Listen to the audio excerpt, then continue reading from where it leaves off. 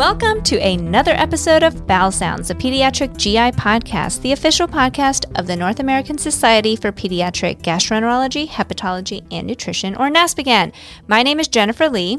And my name is Peter Liu, and we are pediatric gastroenterologists at Nationwide Children's Hospital in Columbus, Ohio. Today is February 3rd. For those who don't know, February 3rd is National Women Physicians Day, which marks the birthday of Dr. Elizabeth Blackwell, who was the first woman to receive a medical degree in the United States. Wow. What year was that? That was 1849. Wow, that's incredible. It's a long time ago. And we thought that this would be a perfect day to talk about gender bias in medicine and really celebrate how far we've come and talk about how far we need to go. We are very excited to talk to Dr. Reena Sanghvi. She is a pediatric neurogastroenterologist at the University of Texas Southwestern Medical Center. She's an associate professor there and also director of the Pediatric Neurogastroenterology Center. She holds several administrative roles there, including president of the medical dental staff and director of the Office of Faculty Engagement. She is also the vice chair of the Professional Development Committee for NASPGHAN, and also one of the co-chairs of the Diversity Special Interest Group. She is an advocate for women leaders in medicine, equity, and empathetic leadership. Really great talking to her. Looking forward to the episode. Yeah, and I think it's say something profound about... Yeah, go for it. Say something profound about women, Peter. Okay. Addressing these inequalities is not just the burden of women, but obviously it's something that men and women need to work on. So she gives us some specific guidance on how to do that. Yeah, sounds great. On to the show. On to the show. Dr. Sanghvi, thank you so much for joining us on this episode of Bowel Sounds. It's more than my pleasure to be here, and thank you for inviting me. We are going to start with perhaps the most challenging question. So for our listeners who may not know you, how would you describe yourself in one sentence? So I am a pediatric neurogastroenterologist, but I am also a mother, a daughter, a wife, and I play myriad roles. But most importantly, I'm a strong believer in all human beings were created equal. And that is the mantra that drives everything that I do. Awesome. Before we get on to the real question. Wait, back up. I might have to start using that for when I describe myself in one sentence. Yeah, that was pretty good. That was really good. Anyway, sorry, go ahead. If you could, please tell us about a book, podcast, TV show, or movie, whatever you've been watching during this or consuming during this COVID-19 pandemic. What do you recommend? So 2 podcasts that I highly recommend. One is the HBR Idea Cast. It's co-hosted by Allison Beard, who is an editor for the Harvard Business Review. And I really like it because she talks about a variety of workplace issues that are affecting both women and men.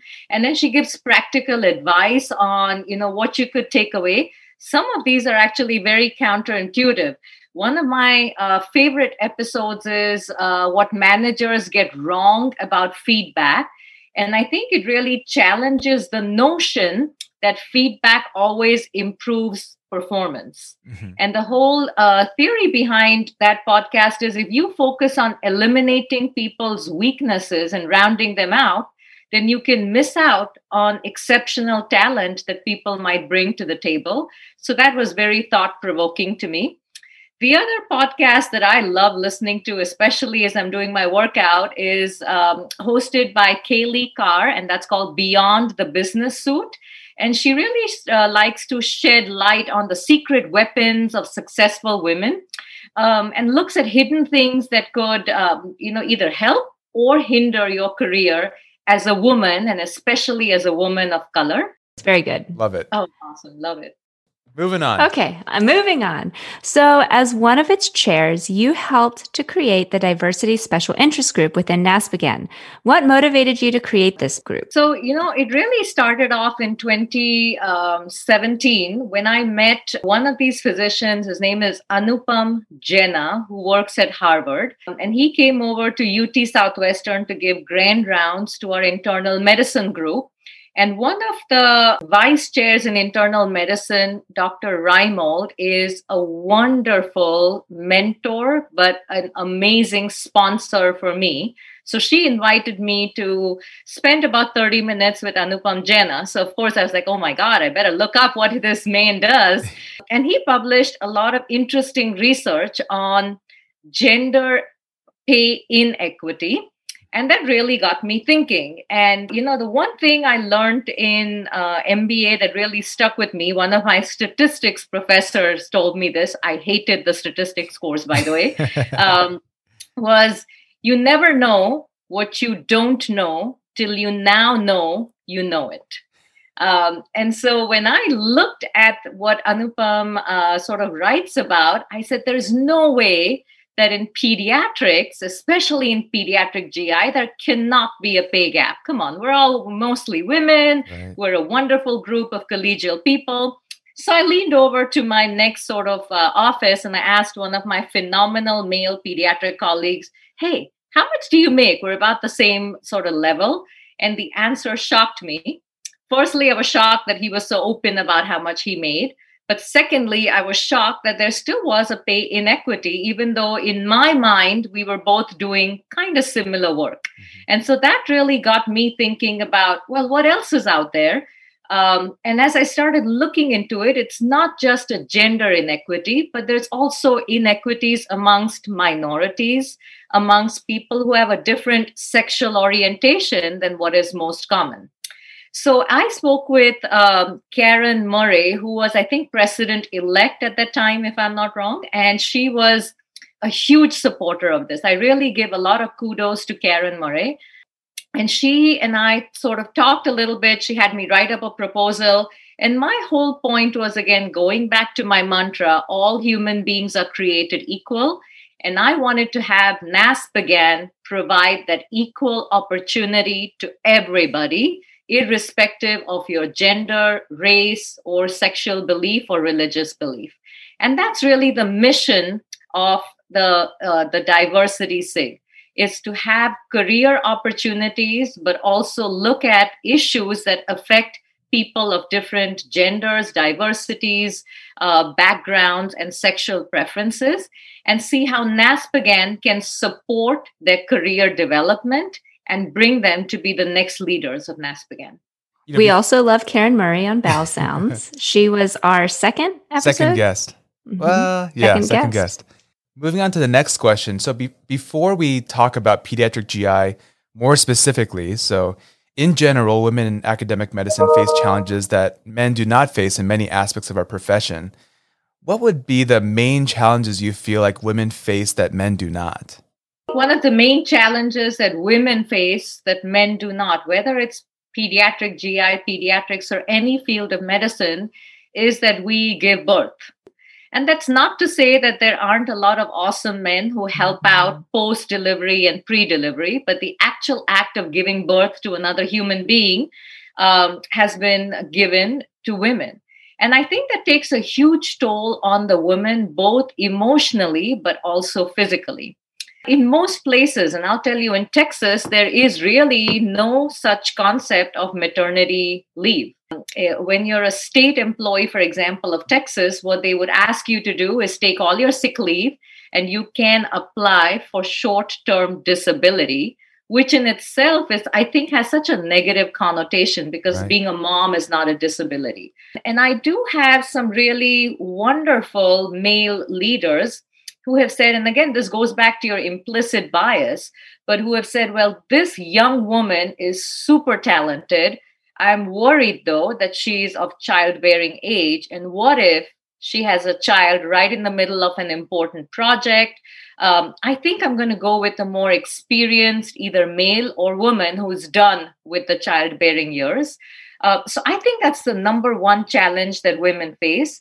There are other challenges which include the societal and cultural role that women will be the main caretakers of the child. Again, I have a lot of young male colleagues who are phenomenal young dads. But, when your child is ill, what's the first thing they say? Mama, I want mama, right? And so there you are. It's funny. I actually had surgery last week, and my husband has been doing a phenomenal job of just picking up around the house and helping to have our family continue to function. And we actually had to sit down with my two toddlers and ask them more times than I can count that if they need something, please go to daddy before they go to mommy. Because even though I cannot move my hand, even though I was laying in bed recovering post-op, if they needed something, they would climb 2 flights of stairs to come to the bedroom where the door was closed and ask mommy before they would ask daddy, who was standing right there. And it's not that he didn't want to help. It's just that's what they did. I am so sorry to hear about your surgery, Jen. Hopefully you're feeling better. But right before we started this podcast, I gave my son an essay. He's 14. He had to write an essay for school. So I told him, write it and show dad at least the first draft. And he promptly walked into the room and said, Mom, here's my first draft. And so I get what you're saying. It's human nature. I love it, but also I love it, but still. We also have this issue with a leaky pipeline. There are a lot of women that are entering into medicine, and you find that we have a huge issue with being able to retain them. Maybe it's part of this dual responsibility. Maybe it is having the childbearing years. I also think, though, that the networking effect plays a big role. When the male leaders are currently networking, they're looking around and seeing other male leaders. So when they're planning their next successor, they're looking around the room and unconsciously looking for a male that resembles them. And so you're now perpetuating what I call the networking effect. And so women, especially in fields like pediatrics, OBGYN, which are very heavy in women, you'll find that men who go into this field take what I call the glass escalator. So we've all heard about the glass ceiling, but what I call the glass escalator is men who go into a women-heavy field get a fast pass up to leadership because they are, quote, the minority in there. And something is just not adding up about that. Can you tell us more about how has COVID-19 affect some of these inequalities? So we did a survey at our institution, and we looked exactly at this. How has COVID-19 affected men versus women?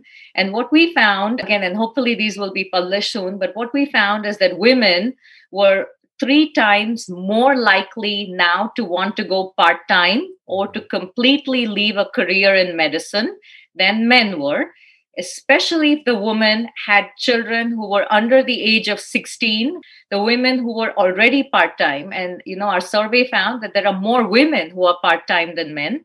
The part-timers now want to actually quit a career in medicine because finding childcare, finding safe, reliable childcare is so incredibly difficult.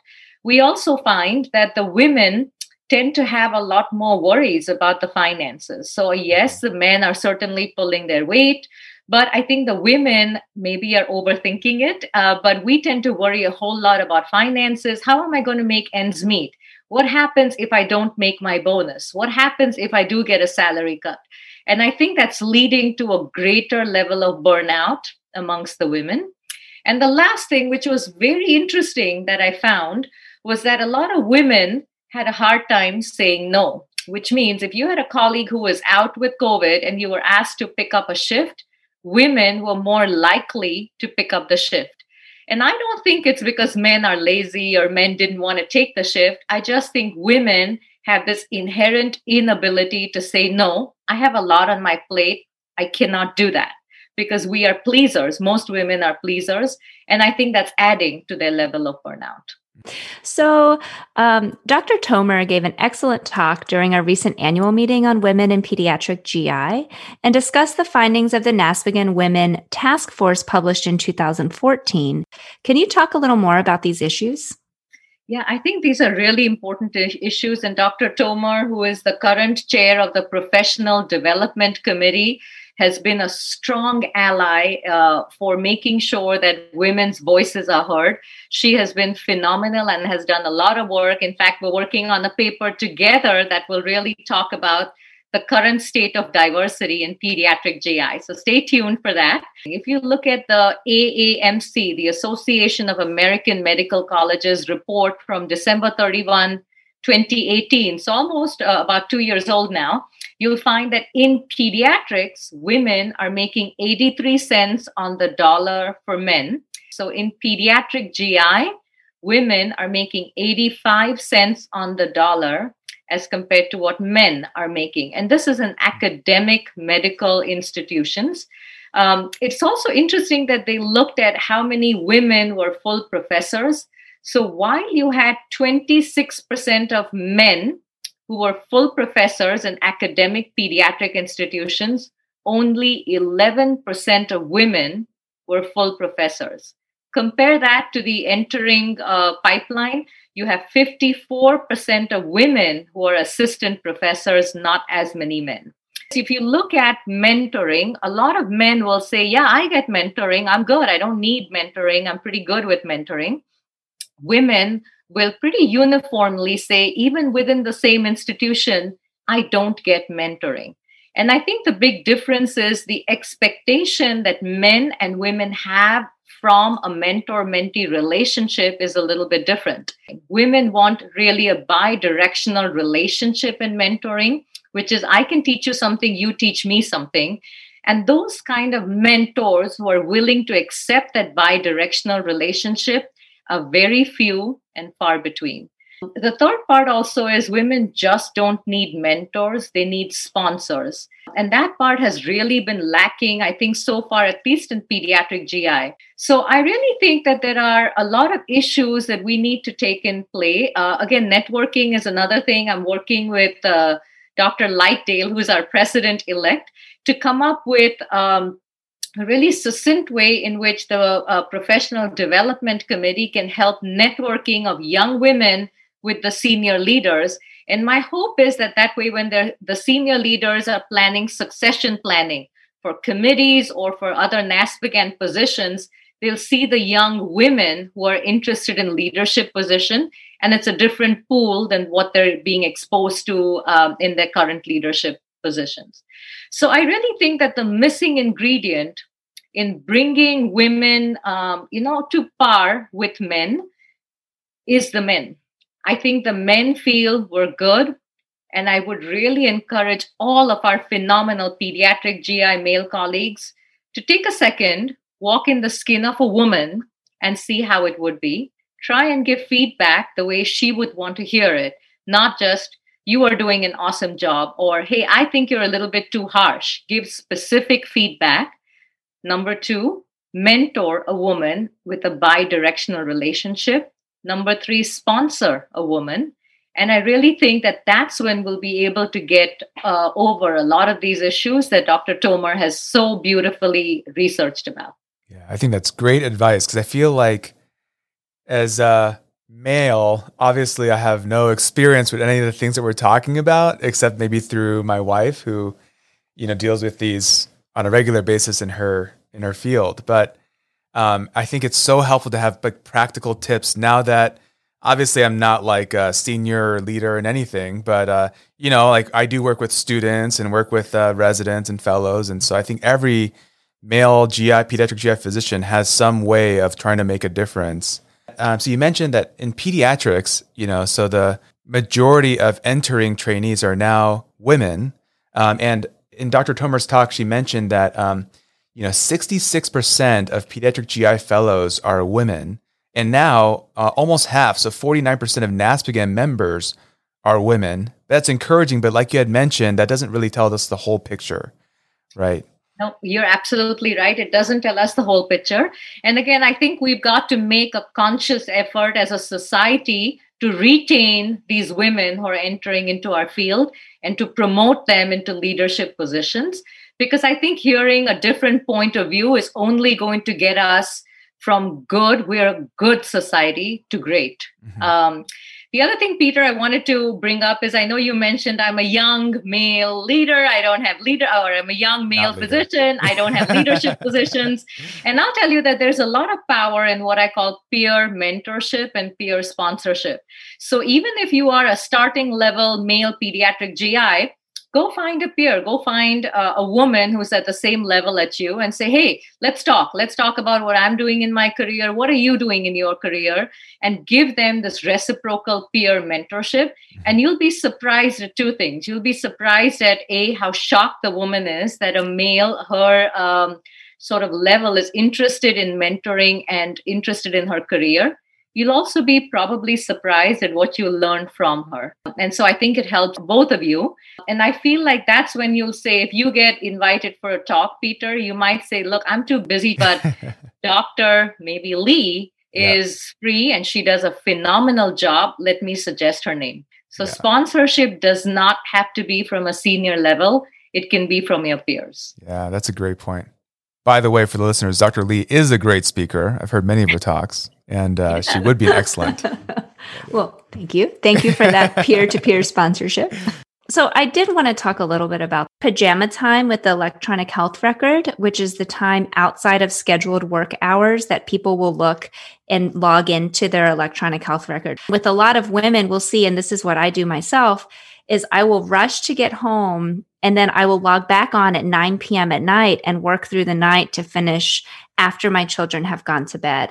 Talking about that home life is just really important. I absolutely agree. And, a lot of people talk about work-life balance, and I disagree with that term. I think your work is your life. And I think I talk about work-life integration. And one of the things that I learned again from Eileen Jenkott, who came to us as to give grand rounds from Boston, was that you have to set limits on meeting times. So I am currently the president-elect of our medical dental staff at the hospital. Most of my meetings are 7 to 8 a.m. or 5 to 7 p.m. Those are the times when my children need me the most. And I'm trying to do my part with sponsoring. So I look at women who I think are amazing leaders, and I'll say, hey, why don't you run to be the next president? Stand up for elections. And the most common response I give is, nah, those times won't work for me because I've got to be with the kids. I got to cook dinner, make breakfast, get them ready for school. Not that my husband won't do it. It's just that I need to be there for the kids. And that really got me thinking. And when Dr. Jenkott mentioned it, why can this not happen during the times of office hours? Or why is it not okay then to have a meeting at 9 p.m. when the kids are in bed? Why are we not able to have our meetings around the times when women would like it? Or furthermore, why is it not okay for me to have my son on my lap when I'm giving, my president of the medical dental staff speech? Or why could I not be making breakfast in the background? Now, I certainly think the pandemic has been a positive influence in this, where with Zoom, you can turn your video off and be doing a lot of things in the background. But I also would offer that it makes women feel like they have to multitask in order to keep up. We're pedaling extra fast. We're like ducks. We're pedaling like crazy below the surface. So I think there's a whole lot to be said about that, Jen. I think that's a really important comment that we should expand upon a little bit. I'm a little bit uncomfortable talking about some of the experiences that I've had, which I don't think is uncommon with young women who are starting their careers. When we were even talking about wanting to get pregnant, that being almost a discussion that my husband and I felt my mentors were saying we should not be having openly. I do also think that there is this truth in microaggressions in the workplace. I'm not sure if you're aware of this initiative. It's called BRIM, Bias Reduction in Internal Medicine. It started at the University of Wisconsin. And what they really do is they look at microaggressions, but also unconscious biases that faculty could have in internal medicine. And they actually, tell you about them. So understanding your biases is the number one step to getting over it. But B, they actually give you really good tips, ideas of what you could do to get over your unconscious bias, but also what you could do if you were a bystander. So we have written that up with permission from them. And there's something called BRIM Pediatrics. And I'm working closely with a group in Seattle as well, with the psychiatry group in Seattle. And there is BRIM Pediatrics that we're bringing to UT Southwestern. And it's exactly that. What are things that you would say that you didn't mean, but that come across as a microaggression for a woman. So I've had male colleagues, and I love my group. I love the NASPGHAN group I work with immensely. But I've had male colleagues tell me, are you sure you want to do this president role? It's a lot of evening meetings. I mean, are you sure you're okay doing that? And that comes across to me as a microaggression. Clearly did not mean that. I've had patients tell me, where are you from? Well, I'm from Dallas. No, where are you really from? Well, I'm really from Dallas. No, where are you from? Right. And so I think what they're getting at is, where is your accent from? Classic. And it comes across to me as if, I don't trust you. You're not welcome. And maybe that's not their intention, but being aware of how you phrase something can really make a big difference. So I really encourage everybody, and hopefully BRIM Pediatrics will make it available to a lot of other sort of institutions. I took a small watered down version of this unconscious bias training and made it available to our fellowship program directors. So what we did is in June, this is before they would even have started looking at their fellowship applicants, through Christine Lee, who is the chair of the Fellowship Directors Committee, we had all the fellowship directors get access to the AAMC Unconscious Bias Training module. And really my goal with that was to say, before you even look at an application, be aware of your unconscious bias, with the hope that they will then interview applicants that are more diverse than what they've done before, with the hope that these unconscious biases don't play a role or play less of a role in recruiting our next class of pediatric GI folks. So I think there's a lot that can be done. I've also encouraged my colleagues, and I'm encouraging all the listeners on this podcast. Harvard has a free implicit bias training. It's called implicit.harvard.edu. And you can take questionnaires on, what is your bias towards skin color? What's your bias towards age? What's your bias towards gender? And I'll be really candid and say I tried to game the responses because I thought I knew what the correct response is, and it's a pretty good system. I was very hard pressed to game it, and I thought when the results came back, they were pretty accurate. And it was hard for me to admit it to myself, but they were pretty accurate. What advice do you have for women or anyone who might be experiencing these microaggressions in real time? I think that's a great question. And I'll be honest, I struggled with this a whole lot. I think women may be doing this more than men, but you go home and you mull about it and you feel sad and you kind of eventually go through those whole phases of anger, depression, grieving, all of that stuff. And then I read a quote by actually Hillary Clinton, who said, you're always going to get criticism. What you need to do is take a deep breath, think about that microaggression, and think about it in terms of, could I then put a positive spin on that person's mindset? You don't know what they were thinking, but it always helps to put a positive mindset. Well, maybe the colleague who told me, are you sure you want to do this president role as a 5:00 meeting, was really more worried about my mental health. And I think it sort of softens that microaggression. Number two, if you think there is truth in that microaggression, be honest to yourself about it and work on it. But if you think that that's really not something that you believe in or there's no truth in it, let it roll off your back. Move on. Don't keep it in you. Clearly, I've still kept this in me because I'm still talking about it. So it's a work in progress. Lastly is, I think as a man or a woman, if you are a witness to a microaggression, stand up for it. So let's say, Jennifer, if you were in the room when this colleague said that to me, you could have said, well, I think she would do a wonderful job, whether it's a 5:00 meeting or a 12:00 meeting. Stand up. I think supporting somebody sort of even indirectly is worth a million words. And I think there are times when you can have recurrent microaggressions from the same person, for example. I did tried to do all of the things that you mentioned, but there are some times when you just really feel that you need to say something. And I went and I had a meeting with the person and I had a direct conversation. And again, it was not meaning to come off in that way, but that was really empowering for me.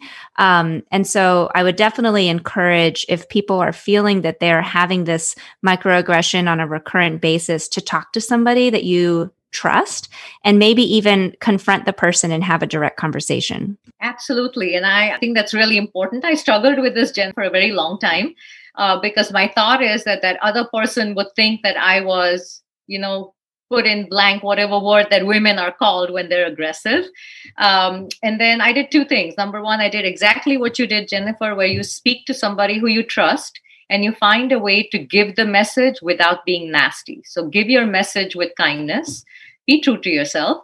Number two, I have a little plaque on my desk that I keep to remind me that I'm often called X name, and it's a role I take real seriously because there are other people that depend on me. And so I think that's important to speak up to somebody, but remember, don't forget your kindness. Don't forget who you are. But sometimes just speaking up, like Jennifer said, will help people realize that what they did not mean to say was coming across in the wrong way. That's great. Yeah, it was pretty awkward for me, but it was an awkward conversation, but I'm glad I did it because I think that now I would feel more empowered to do that and to stand up for somebody than I would have before. So when I was a young faculty, like maybe my first year, I showed up for the meeting and I started getting, I think, more and more emotional. Now my department chair was at this meeting. So I started crying. I was bawling, like ugly crying in the meeting. And I was maybe one of two women out of 12 other men in that room. So I left the meeting. And for the next 10 years, Jennifer and Peter, 10 years, I replayed that scenario in my head over and over and over again. And to be really honest, it sort of got blown out of proportion in my head. So every time I saw the department chair, in my head, I was like, oh my God, he's probably thinking, here is that faculty who cried in front of me. She has no leadership ability. So what I did is when I did my MBA, I was given a professional coach. And that coach was probably the one thing that changed my life because my coach said, you know what the hurdle to your leadership aspirations are. You've got to go and talk with this person and set the record straight. And that was a very difficult thing for me to do. I didn't sleep that whole night. And then when I walked into the room, I said, sir, you know what I'm here to talk with you about. And he was like, I have no idea. I said, well, you remember 10 years ago, I cried in the meeting. And his response to me was, did you? I had no idea. I can't even recall that. So for 10 years, this thing in my head had grown to be a big monster. And essentially what I said in the meeting is, well, yes, I did. I'm not here to make excuses, but I'm here to tell you I am ready for leadership positions and I lead with empathy. And I think that really opened doors for me. So going back to what Jennifer said is you want to face your critics directly, go talk with them. But don't wait 10 years like I waited because the monster becomes bigger in your head than it actually is in somebody else's head. Okay, so you've talked a lot about like practical advice for women and men in medicine, pediatric GI, on how we can try to make some change. But how can we address these gender disparities in our own community, in our pediatric GI community, like within NASPGHAN? What are things we can do as individuals in this organization to help? That's a great question, Peter. I think number one, within your own institution, what you absolutely can do is start doing compensation equity analysis. And I think make those analysis public, no matter what the results are, even if there is a compensation gap, and then invite people to give thoughtful ideas on what could be the causes of the gap and how you narrow it. And don't just look at gender, also look at different diversity and ethnicities. Number two, you also want to do an analysis, and NASPGHAN through the Professional Development Committee has started this. Look at what your leadership structure looks like. Look at what your entry-level structure looks like, and then make a thoughtful commitment to say in 5 years, we'd like X% diversity in terms of gender, race, whatever have you. I think that's the number one step. And NASPGHAN has already started that with this initial analysis that we've done. The number 2 step, though, is you might want to consider what JP Morgan Chase did. They actually did reverse mentoring. So what they said is, okay, you senior level person, and I'm just going to pick on Karen Murray because she's awesome. Karen Murray, I'm going to partner you with Jennifer Lee, and Jennifer Lee is going to be your mentor. Okay, that sounds crazy, right? Jennifer is going to be like, what am I going to teach Karen Murray? But you essentially start a conversation, and it turns out then that Karen will actually be mentoring you, although that relationship has not been named as such, and she'll learn from you. And Karen will then start sponsoring you, etc. But that's how you get ahead of the curve. And lastly is, I really hope through NASPGHAN we can provide this implicit bias training to everybody. We all have biases. There's nothing wrong with it. I just think recognizing those, and especially recognizing those at times when we're hiring fellows, hiring attendings, looking for your next program successor, is very important to keep them in check and to improve diversity. I would love that. So Karen, if you're listening. And then lastly, if people want to get in touch with me as we're doing the BRIM and pediatric stuff, I'm more than happy to talk to people.